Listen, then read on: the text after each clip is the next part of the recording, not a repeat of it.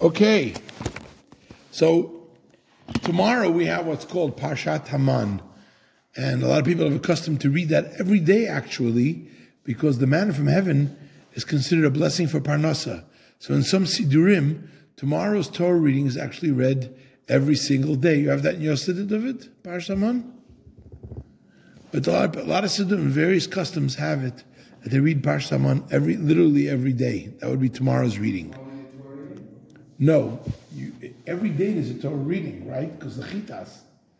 So tomorrow's reading, the sixth portion of the Parsha Beshalach, is the Torah reading of the Man.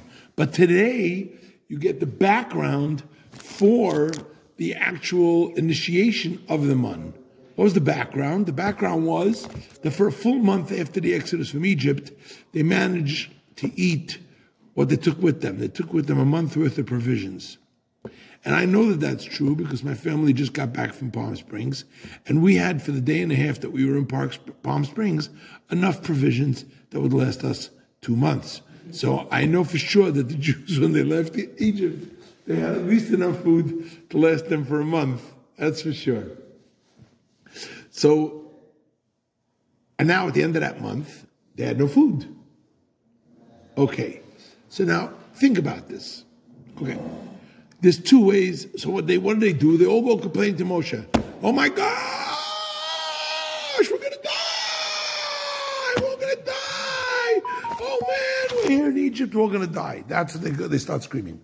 We're all gonna die, right? That's what they start to complain, and then they complain also. By the way, for all you progressive vegans, yeah, they also say we have no meat to eat. So Rashi says that the manna from heaven, that was going to start to come steadily. But the beef, that was bikei shaloi kahagen, that was an inappropriate request, because you don't need beef to live. It's totally overkill to have beef to live. So there's one of those Rashis that you never hear the progressive vegans quoting, but I don't know, whatever. I'm sure it's coming now that because my podcast goes viral with so many millions of listens, I'm sure now that's going to be added to the repertoire of the vegan crowd. Anyway, so Rashi says, so what happens? They wind up getting the man every day. And Hashem says to Moshe, I want to see if they can follow my rules. I want to see if I can follow my rules. Because they're only supposed to go out once a day, and they're only supposed to take enough of that day, except for on Friday. That's why they're all of a sudden getting more laws of Shabbos, that they're not going to cook on Shabbos, but prepare it on Friday. The stuff from Friday will last for Shabbos. They'll have a double portion. But all the other days, whatever's at the end of the day is going to immediately go bad if they try to keep any extra.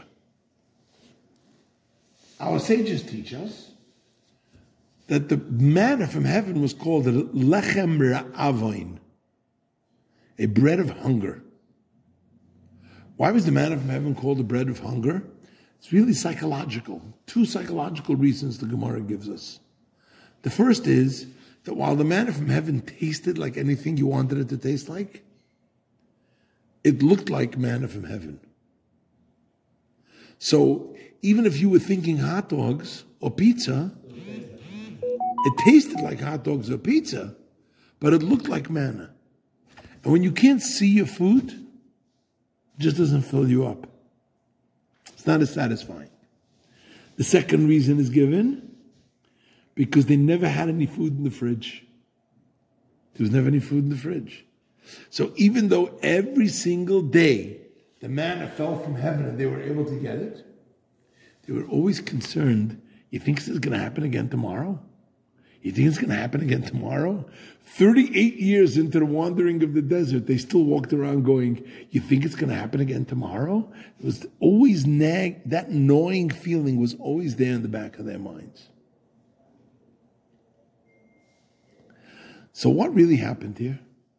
And officially the reason for that is because Hashem wanted to make sure that they'll follow Hashem's instructions. Because if he doesn't do that, then they're not going to follow instructions. No. You know what it turns out? It turns out that it all starts from how they asked for the manna in the first place. If at the end of the month, when they ran out of food, they would have all gone to Moshe and they would have said, okay, what's the plan? We're here to help. Is this something we're supposed to be doing now? How is this supposed to work? Clearly, we're going to be in the desert for at least a year, looks like, and we're going to have food. So how is this supposed to work? Just clue us in, share with the team, and the team is ready to help. We have a can-do attitude. If they would have approached it that way, then Hashem would have known up front that they're going to do exactly what Hashem wants. And then Hashem doesn't have to test them every single day for what turns out to be 40 years to see are they going to follow my teachings or not. But because they walked up to it with, what are we supposed to do? We're going to die! Because that's the way they approached it. Because that's the way it started. From the start, even before they got the manna from heaven, they were already behaving that way. So Hashem said, okay, this group, we're going to have to every single day remind them who's in charge. We're going to have to take them every single day by the hand. Okay, Natan, what's the takeaway? Come on. This is a softball. You determine the outcome. If you want to know how your parnasa is going to come, because the manna is symbolic of your parnasa. If you want to know where your sustenance is coming from, it's all going to depend. It's not going to change how much sustenance, how you'll get it, and then Hashem will take care of you. That's not going to change anything. That's going to happen no matter what. That Hashem's going to take care of you. But whether or not you're going to have to go through tons of anxiety along the way, every single day worrying where my bread is coming from today, is all in your hands. How you approach it from the start is going to define how you're going to receive it from Hashem. And the same thing is, of course, with the Geula. Bottom line, how we approach it is how Hashem is going to give us the Geula. And we need to push Hashem now. It's basically bitachon. Yes, not emunah, but bitachon. Correct. L'chaim.